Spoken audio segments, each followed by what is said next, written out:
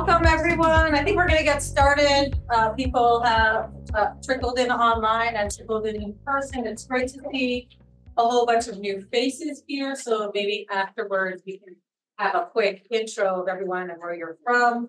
My name is Dawn Rodriguez-Ward, and I co-facilitate this the GES Center's weekly colloquium seminar with Jen Baltzegar. And we are live, and we are live in person and live virtually. And we're very excited about having our speaker, Dr. Curry, here today. But before I pass on the mic, I just wanted to give a few announcements and updates, and also leave the floor for any other updates or announcements that anyone wants to share. And so I'm just going to talk about the GES minor. I have two announcements, and then I'll stop talking.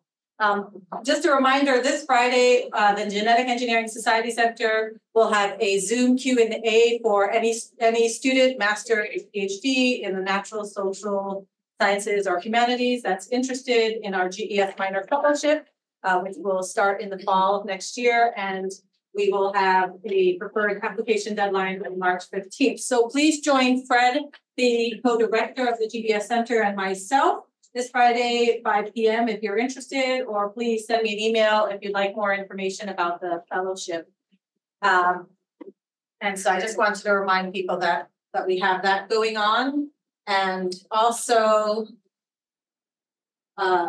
great news. So Jennifer Kuzma, the other co-director of the GES Center, and one of our agrobiodiversity cohort students, Andrew Hardwick, have a new publication that came out, and I just learned of it this morning. Thanks, Patty, for putting together the slide.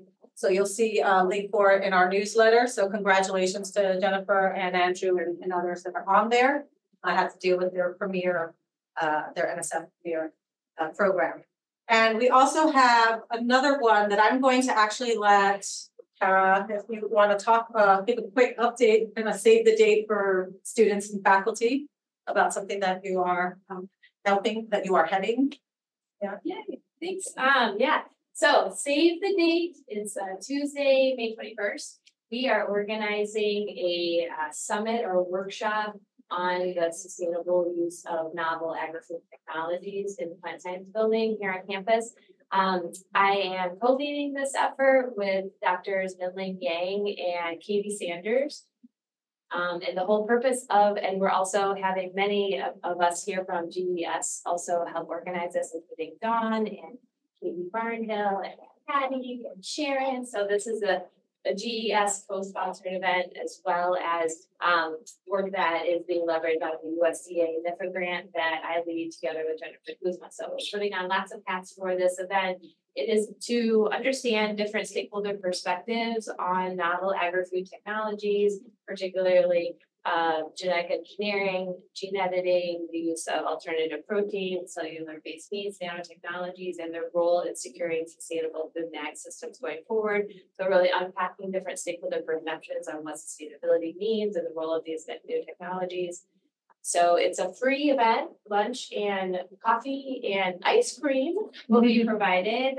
So you're welcome to come. So we'd love to have you. There will also be a separate call for posters, particularly for students and postdocs. If you're interested in showcasing some of your work, we'd love to have you showcase your work.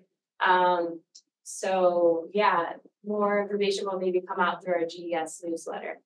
So yeah, I will send out also to agrobiology students and other students that are interested in the poster session. We also have some available positions for our focus groups, our breakout group sessions, having some moderators. So if you're interested in moderating some of those sessions with us, do come see me. And so I won't take up any more of your time.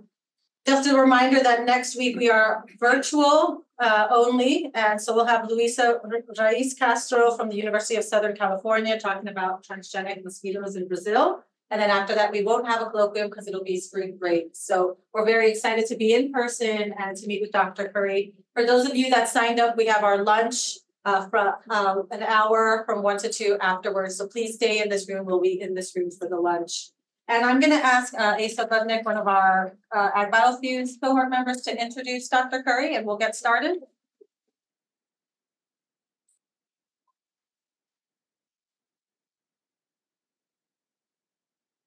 Hello, everyone. I'd like us all to give a very warm welcome to Dr. Helen Anne Curry. Dr. Curry is a professor of the history of technology in the School of History and Sociology at Georgia Tech, and her work focuses on the history of science and technology, especially as it relates to agricultural systems. She is the PI of the University of Cambridge project From Collection to Cultivation, which is a University of Cambridge project to uncover untold stories of how modern agricultural varieties came to be. Dr. Curry is also the author of Endangered Maize and Evolution Made to Order, and I'm sure we will all enjoy our conversations with her today. Thank you.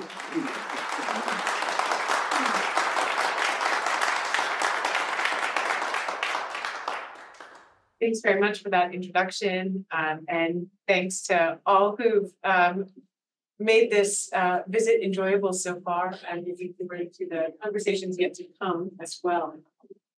So, although I do have a background in the history of genetic engineering, extensively sort of central to the programming here, what I'm going to talk about today is work that comes from an ongoing project thinking about the history of the conservation of crop diversity. So 100 and more years of collecting and preserving genetically distinct varieties of agricultural plants. This work is generally driven by the idea that such varieties are in danger of disappearing, and yet also potentially possess traits that we might want to have and maintain for the future. So many people who are familiar with this idea of the need to conserve crop diversity connected to,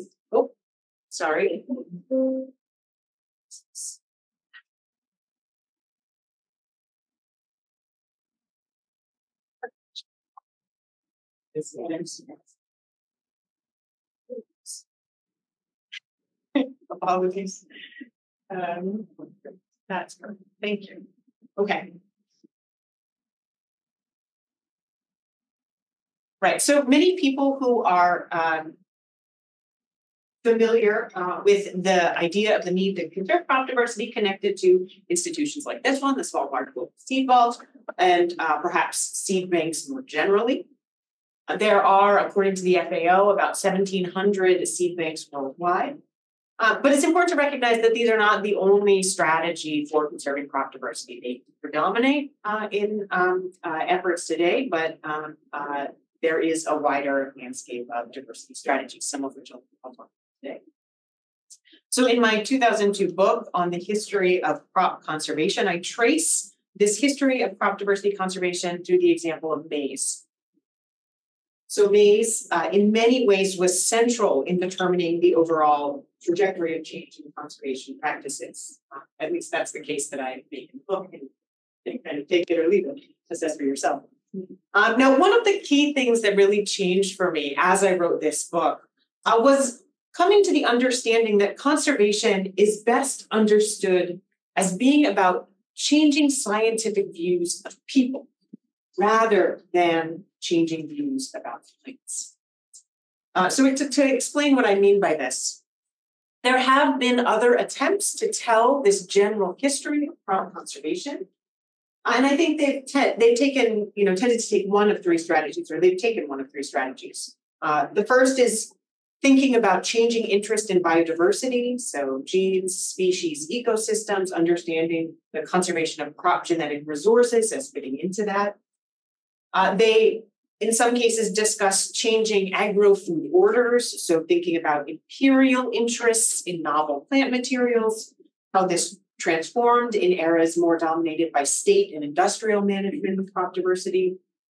Or they think about the characterization of genetic diversity in different ways. So thinking about what it means to describe something in terms of genetic resources versus thinking of it as providing ecosystem services, right? Those concepts give rise to different systems of conservation.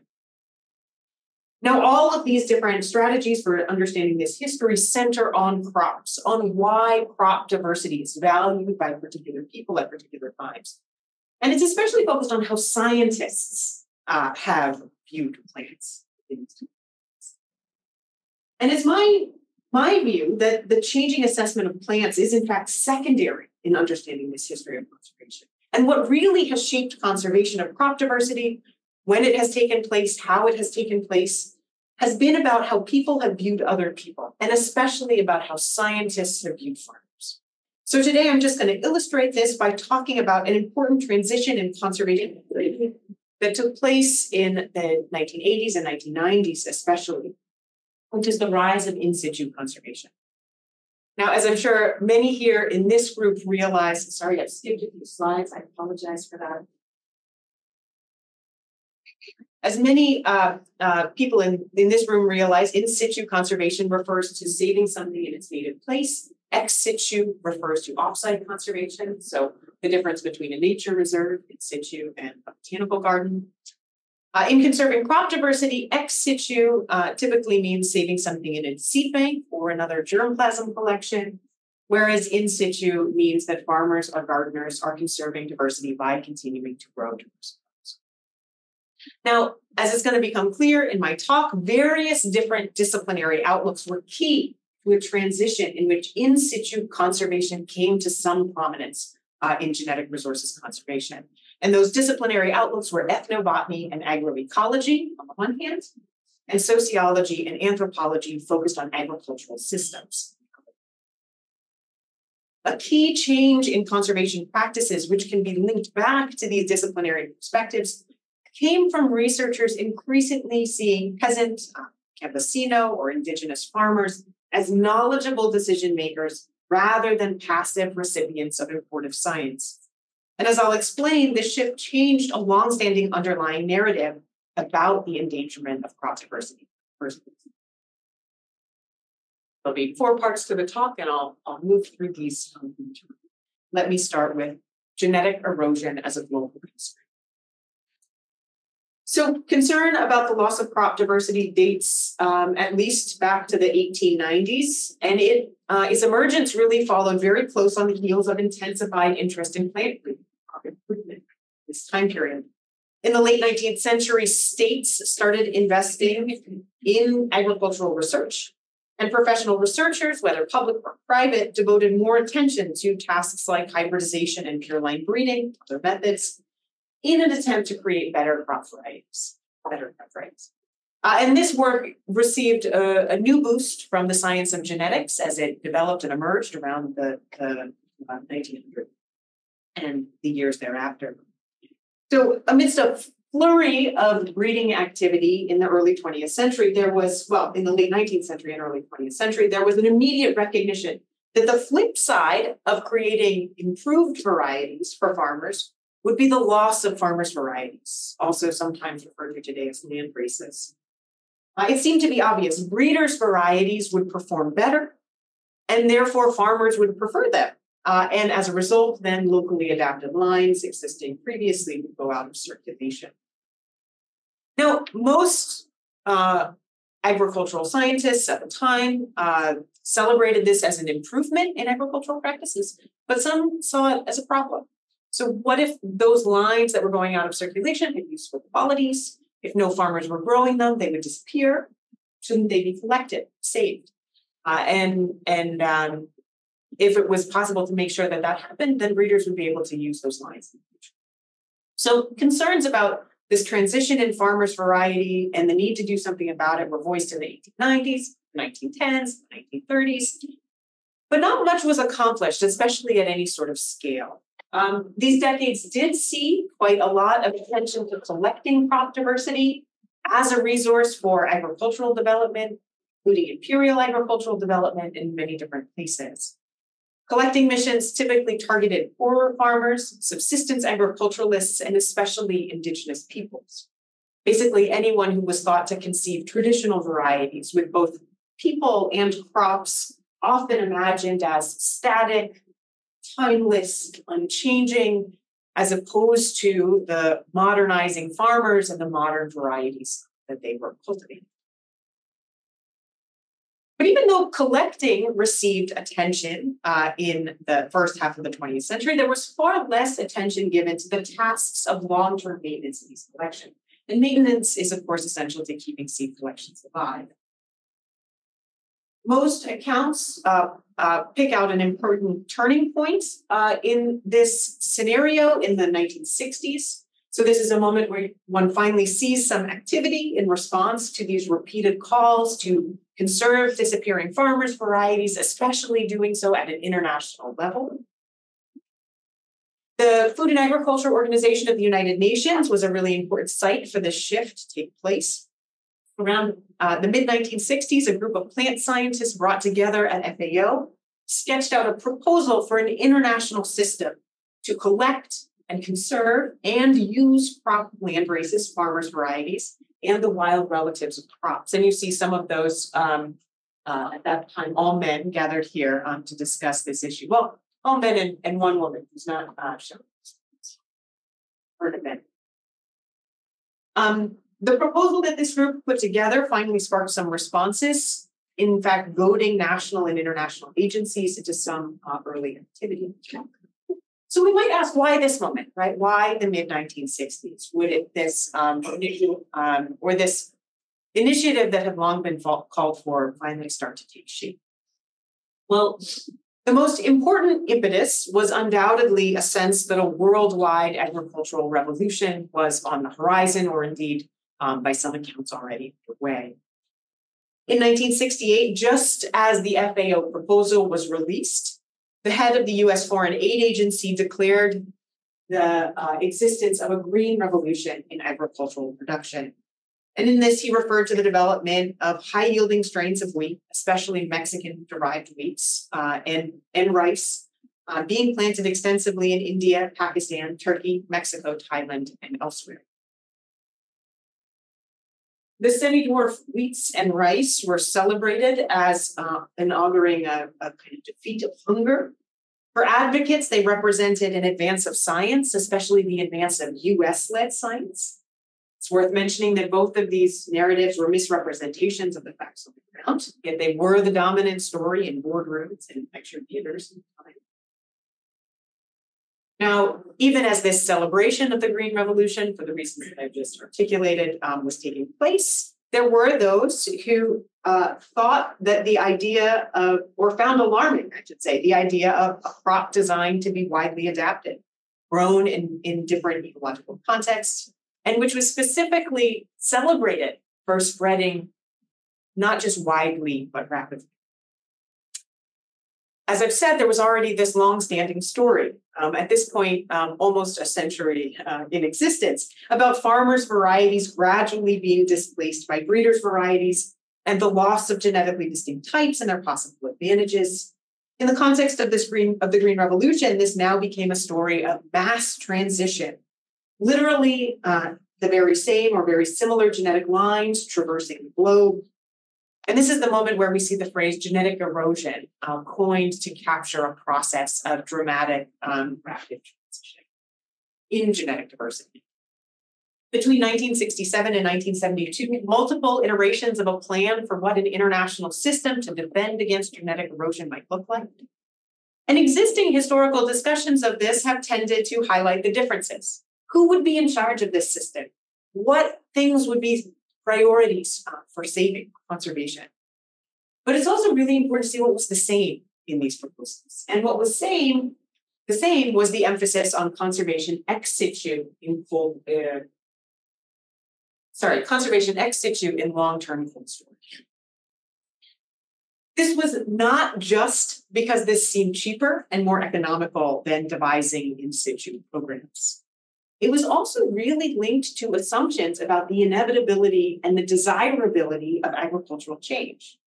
So at a moment when economic development programs that dispense new crop varieties were almost unquestioned in the United States and in Europe among funders as positive interventions, in situ conservation seemed to demand that some farmers would have to be deprived of the opportunity of benefiting from the best that modern science had to offer.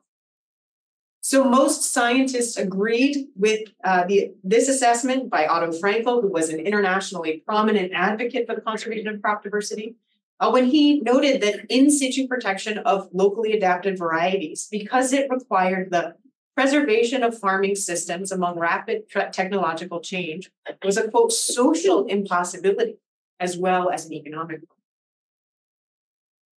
Now, there were those who thought that in situ or on-farm conservation was also necessary. They usually did so because they thought that continued evolution of crops was particularly important.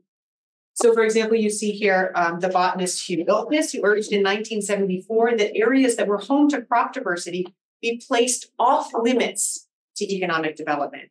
So he considered the only hope for long-term success of conservation to be the preservation of designated areas, including what he described as, quote, the deliberate exclusion of agricultural improvements as represented by the Green Revolution and modern agricultural technology from those very places.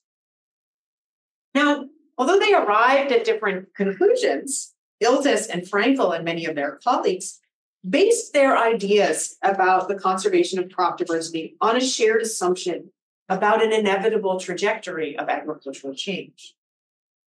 This assumption was that varieties that were created by professional or private breeders as a result of professional breeders as a result of state, industry, or philanthropic investment would replace farmers' varieties. It was not a question of whether this would happen, but when it would happen. And really, from their perspective, why should it be otherwise when in their view, farmers stood only to gain from increased yields and therefore greater income?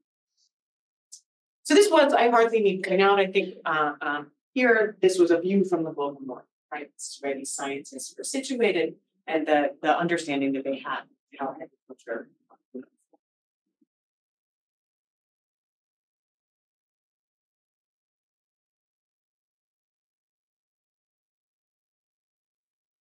So moving on here to think about crop diversity as a local resource.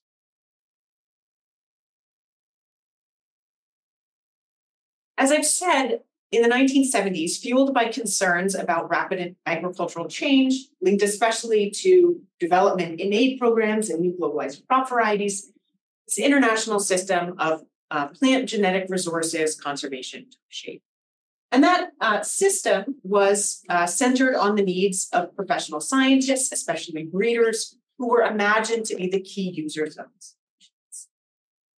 It also focused initially on global commodity crops, so wheat, rice, maize, maize, which is also. And this would be achieved through long-term storage facilities at national and international agricultural research institutions.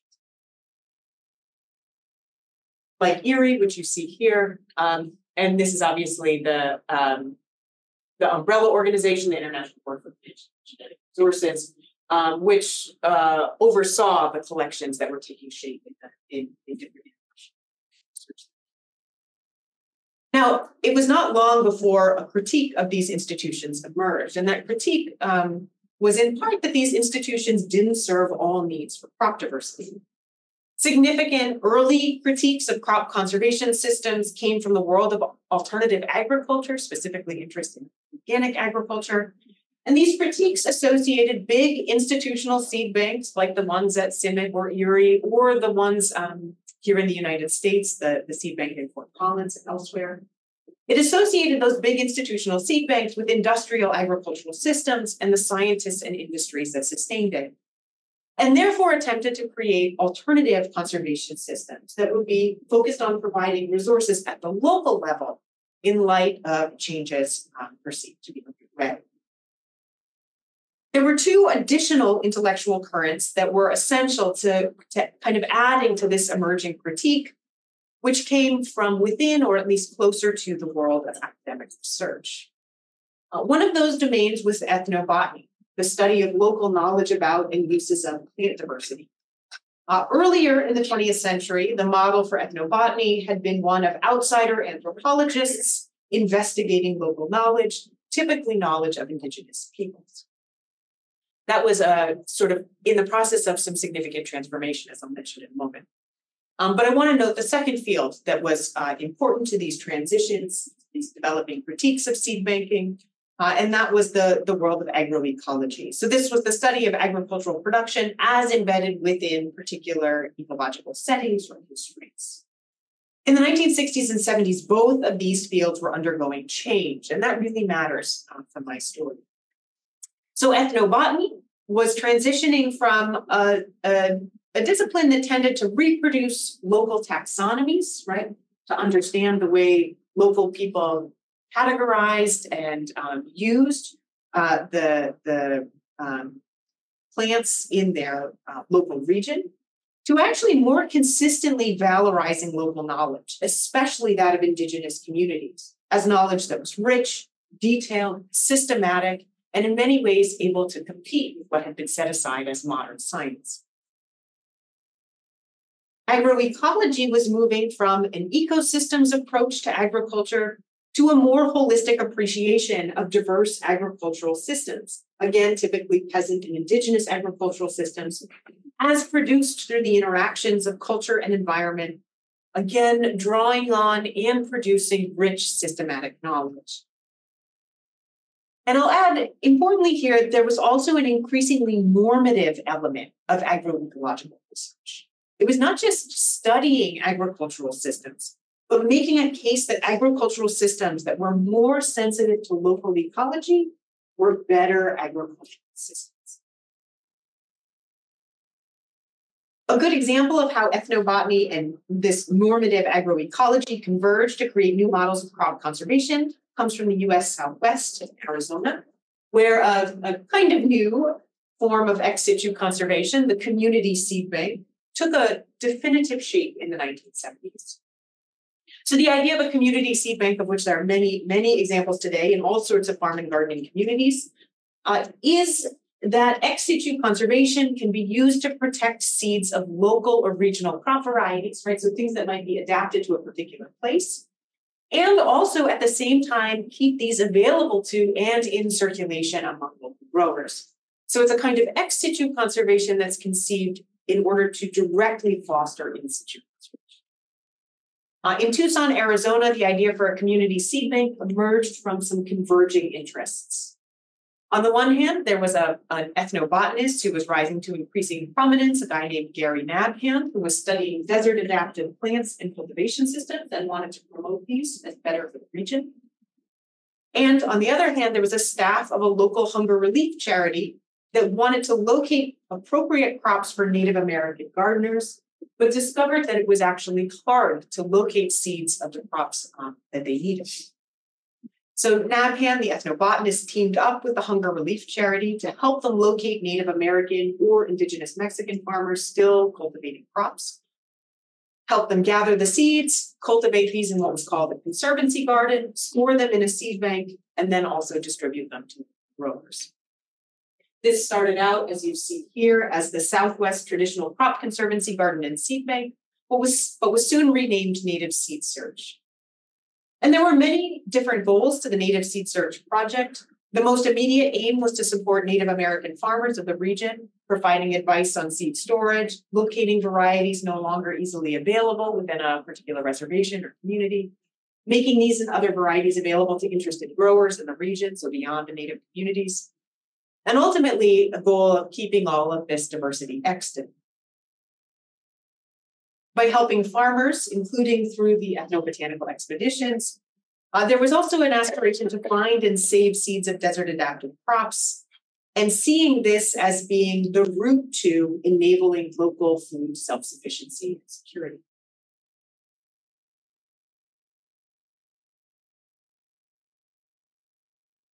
A further objective that kind of emerged over time was one in which the organization sought, quote, to exemplify how regional seed banks can serve people, not just provide raw materials for esoteric genetic research.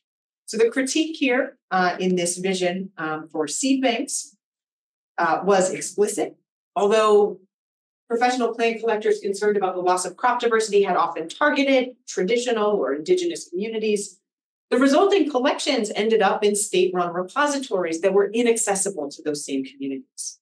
And so Native Seed Search positioned itself as providing something really quite different in terms of its seed bank conservation. Now, before I move on, I want to point out something really important about the motivating ideas at Native Seed Search.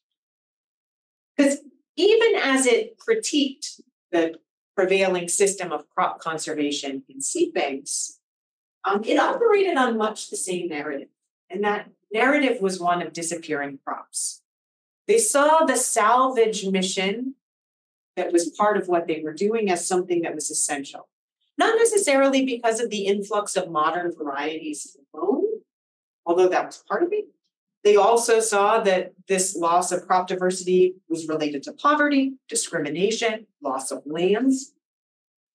Nonetheless, the organization, through its founding members and founding rhetorical stance, pointed to a looming crisis of extinction, one that would deprive local communities of resources that it would need for socially and ecologically sustainable future agriculture, right? So this extinction narrative is very much the same and projecting kind of uniform trajectory.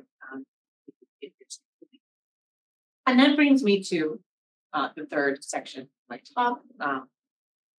And this local seeds for global needs is meant to highlight thinking about how a mission like that of native seed search based on serving local interests also became embraced as serving potentially wider international global needs for crop diversity conservation, right? How did local in situ conservation come to be accepted as a means of achieving global conservation? I think it's pretty easy to see how in situ conservation serves immediate community needs. But to make the case that it could do more than that required actual intellectual and physical progress. And it especially required revising this narrative that had dominated since the 1980s of farmers inevitably transitioning to breeders' varieties or of local varieties being inevitably displaced.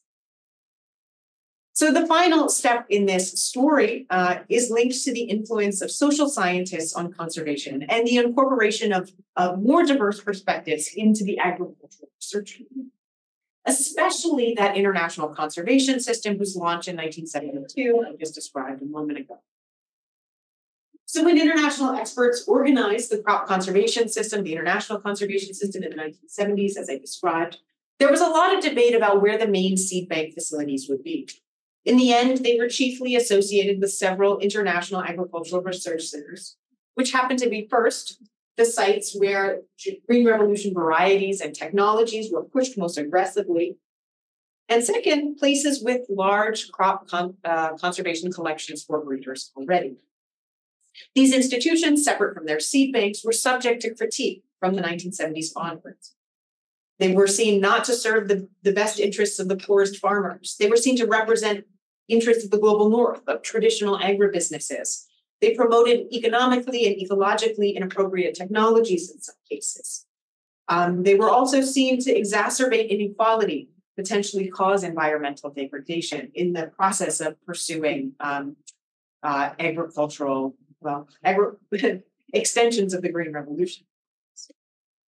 So one problem within these institutions seemed to be that the natural scientists, the breeders, the entomologists, the soil scientists that were employed at those institutions didn't necessarily understand or seek to understand farmers' needs or their social and economic contexts. So a few social scientists were initially hired to these institutions to try and redress this lack.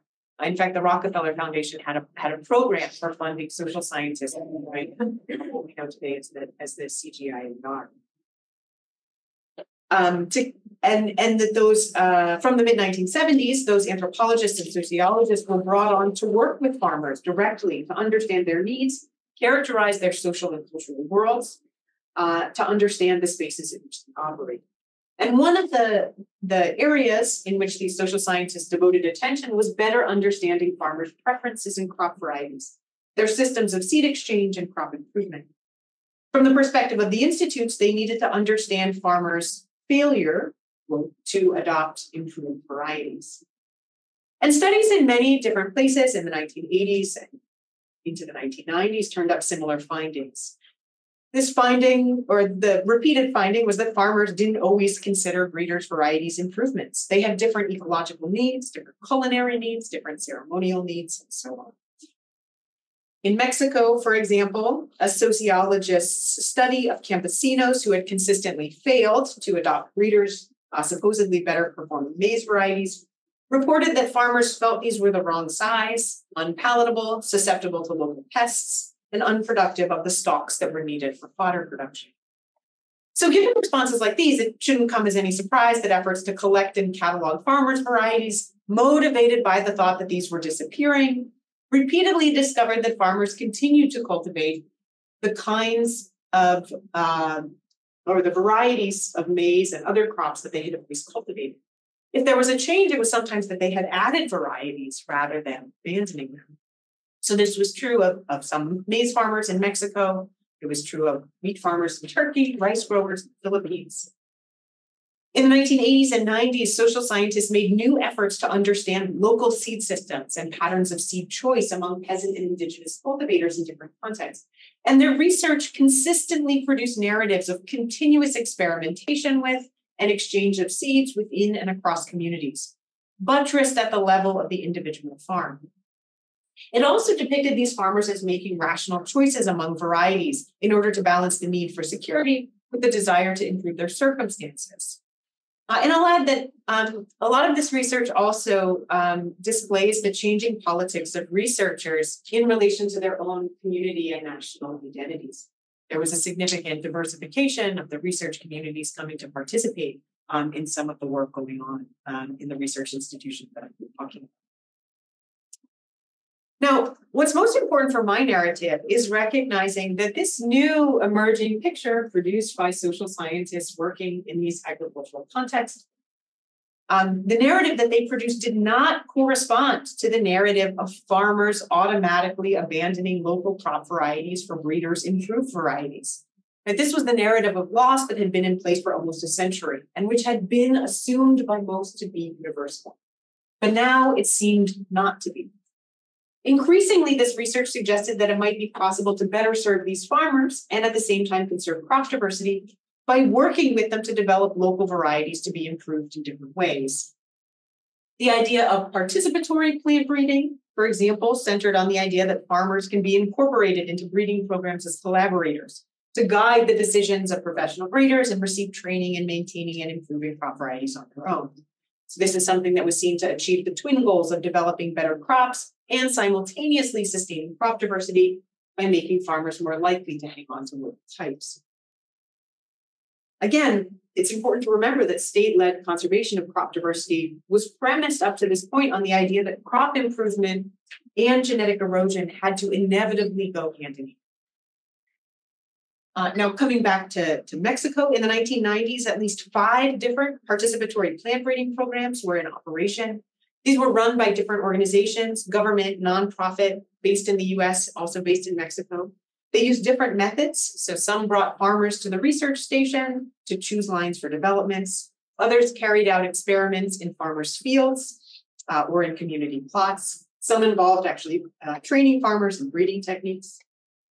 All of them shared a dual agenda. The agenda was to help farmers by making local varieties better, simultaneously ensuring that they would keep growing those varieties, right? So seeing improvement and conservation as going together. And this depended on the idea coming, as I've suggested, from anthropology and agroecology and applied disciplines, and from researchers like those in Mexico who were working more directly in communities, seeing that farmers, irrespective of formal education, should be understood to know their own needs, know their own ecology, make sound decisions about what would be best on their farm. Since the 1990s, participatory plant breeding and farmer-centered on-farm crop diversity conservation programs have achieved a recognized place within the larger conservation agenda, even at the international level. They're sidelined in favor of ex situ work still, but they are a fixture. And these programs certainly also encounter challenges and obstacles. And in my book, I go into greater detail in terms of thinking through what are some of the ways in which these programs kind of fell short of achieving the goals that they had and why. What are the obstacles to doing this work? But all I want to emphasize here is the extent to which these have a recognized place in conservation action and to really underscore what a shift that is, what a shift it represents. In some What we see here in these participatory plant breeding programs and other in situ efforts are locally organized efforts to cultivate diverse crop varieties for use in particular communities, which have been linked to a global conservation agenda, right? So this is the work that happens to make a local act also meaningful as a global.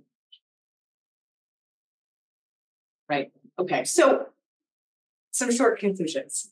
The history of efforts to conserve crop diversity is, I argue, principally a history of ideas about people, not plants. It's specifically a history of how scientists have assessed the knowledge and the activities of farmers. I think this comes through in the examples I've shared here, at least I hope it has, in thinking about how new approaches to studying agriculture, from ethnobotany, agroecology, anthropology, how these changed conservation practices and agrobiodiversity. I think in some ways this lesson shouldn't be so surprising. Conserving a variety of a domesticated crop like wheat or maize or squash is different than conserving a wildflower or a tree. Right? Crops don't survive without people, without human care from one generation to the next. So anyone wanting to conserve crop diversity needs rightly to have some ideas about farmers, about what they're doing now and what they're likely to be doing in the future. And yet, as we all know, for decades, the dominant investment in conserving crops has been attempt to devise ways of keeping seeds of diverse varieties alive without human care, right? To marginalize the study of farmers and what they do, believing this to be obvious, in favor of studies of, for example, seed longevity and storage. I think as observers of this system, regardless of what our disciplinary background is, we need to stop and think. Or we need to stop thinking, I guess, about crop diversity in the way that many scientists and states historically did, as though this is just a question of how scientists and governments understand and manage plants. And we need to stop thinking in that way so that we can see more clearly the ways in which this is a history of how scientists and governments have understood and managed or misunderstood, and in some cases profoundly mismanaged human communities and people. Thank you.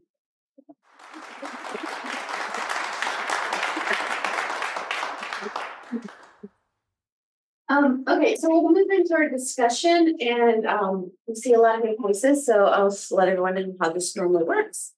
We have quite a few people online, and we encourage everyone online to participate in the discussion as well. If you are online and you would like to ask your question directly, use the raise your hand function, and I'll call on you. If you would like for me to read your question out aloud, just throw it in the chat and I can read it for you. Ask me.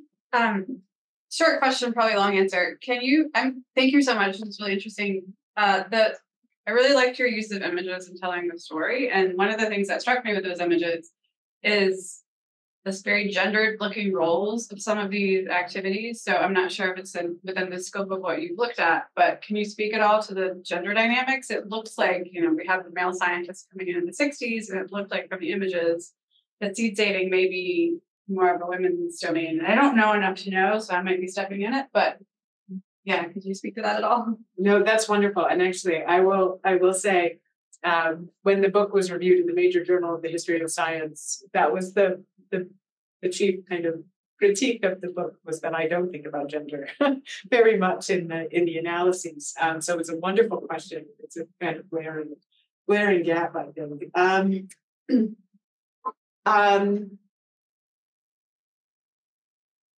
I think one of the reasons why I didn't see it when I was writing is because I was studying scientists who themselves weren't seeing gender playing out in particular ways, at least for most of the early part of the history that I traced.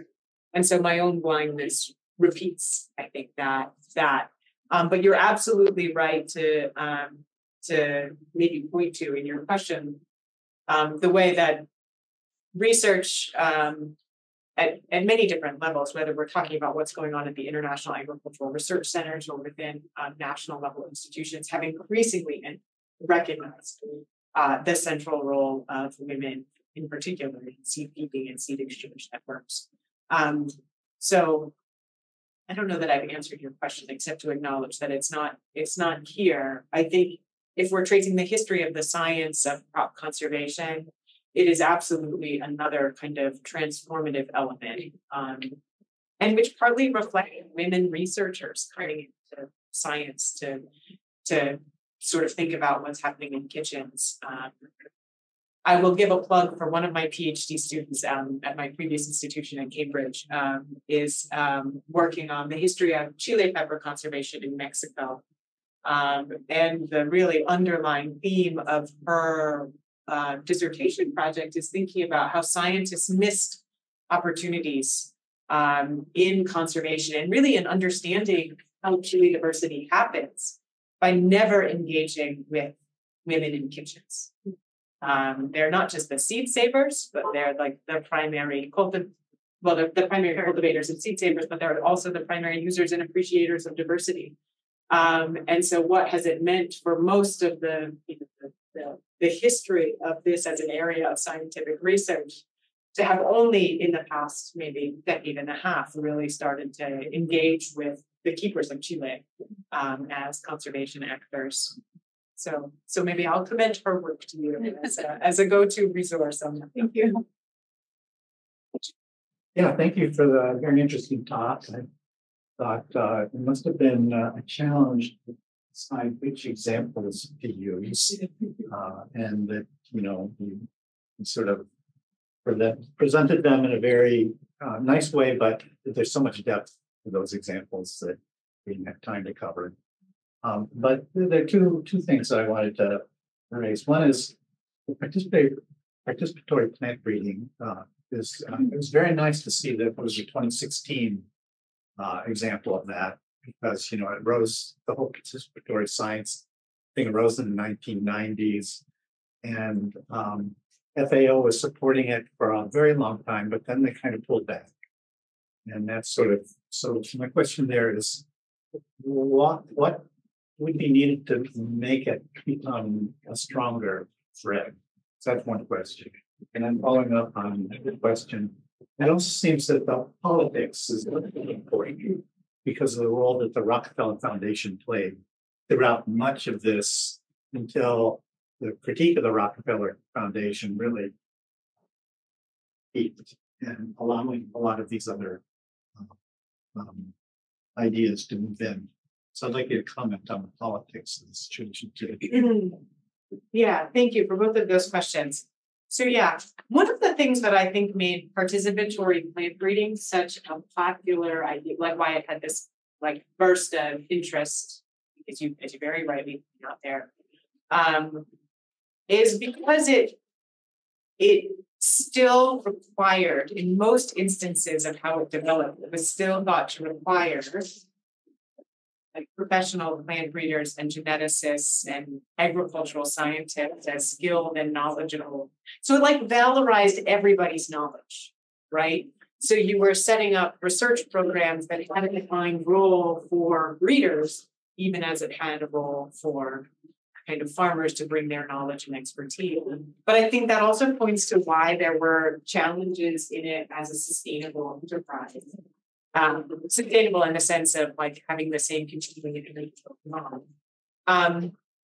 One is because those groups don't necessarily have the same priorities, especially within institutions like, the sort of CG and other institutions. One of their hallmarks is scientific excellence, and that is if the marker of scientific excellence is a published paper, and a researcher, irrespective of their discipline, still needs to be getting a published paper out of it, coordinating that interest with farmers' needs as breeders is still a challenge, right? Those are just different ecologies, different social worlds in need. And so I think participatory plant breeding maybe didn't have quite the depth of thinking about some of those really practical challenges. And maybe that's what would be needed to make it stronger or different. A lot of the things that you see as, you read the sort of reports over many years of people reporting back to the granting agency that they might have gotten funding from. It's inevitably about the dropout rate of farmers in participatory programs.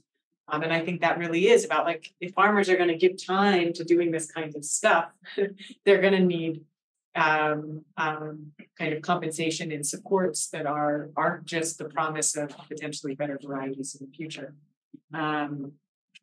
Yeah.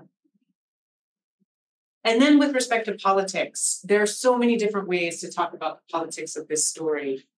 In this period, it's really thinking about, like, what was the agenda in the Cold War period, right? And how did that transform in the 80s and 90s as different kind of actors rose to prominence. And yeah, I think the Rockefeller Foundation, I don't know how familiar people will be with different elements of this story, but the Rockefeller Foundation, while World War II was still ongoing, launched its investments into Mexican agricultural research with the idea really of using Mexico as a kind of testing ground for developing a program of agricultural science, which it would then be able to model and reproduce in other contexts. And this is the story, in many ways, in very short form, of how the CGIAR came to be. These major international research centers, which, as we know, have been really influential in terms of shaping the kinds of agricultural science, like what gets researched, what crops get researched, what gets prioritized since the 1970s. And the Rockefeller Foundation's agenda was one of sustaining US security interests, at least in terms of its early investments. It was very closely aligned with US presidential administrations, US foreign aid agencies, and so on. And so I think what we need to think about is when that vision comes to be critiqued, it's not just asking about the Rockefeller Foundation in particular. It's a questioning of who gets to decide about agricultural science and what it looks like, and is it the alignment of American philanthropies, American agribusinesses, and the U.S. government, or actually are there a greater range of actors that we want to see here at the table? I don't know if that gets to some of the politics behind your question, but I think also, obviously, what happens in the 1970s is the flourishing of all sorts of critiques, not just critiques from the sort of group of 77 in the UN, right? That's kind of an association of developing countries calling for a greater voice at the table, and kind of post-colonial reconfigurations in Africa and Asia. But you also have political movements in the U.S. It's not, and globally. I had the picture of the farmers, the organic farmers representing the sort of hippie dropout culture, and that's just like a sort of tiny flicker of a moment in the kind of much wider scale of unrest in the 1970s. The student movement, civil rights. We can think of a whole range of ways in which authoritative bodies come under new scrutiny and possibilities for questioning and producing new concepts move forward. And so that's also part of this story and why agroecology comes about. It does. So yeah, there's politics all over this. Thank you for the question. Okay, I think we're at the end of the hour. So if everyone help me thank Helen. That was very interesting. There was an additional question in the chat, so Liz can connect you via email with that one. If you've signed up for lunch, please hang around and wait for that. Otherwise, thank you to all the new people, and you're always welcome back anytime there is presentation of interest. And next week we'll be online? Yes, only. So join us next week online. Thank you.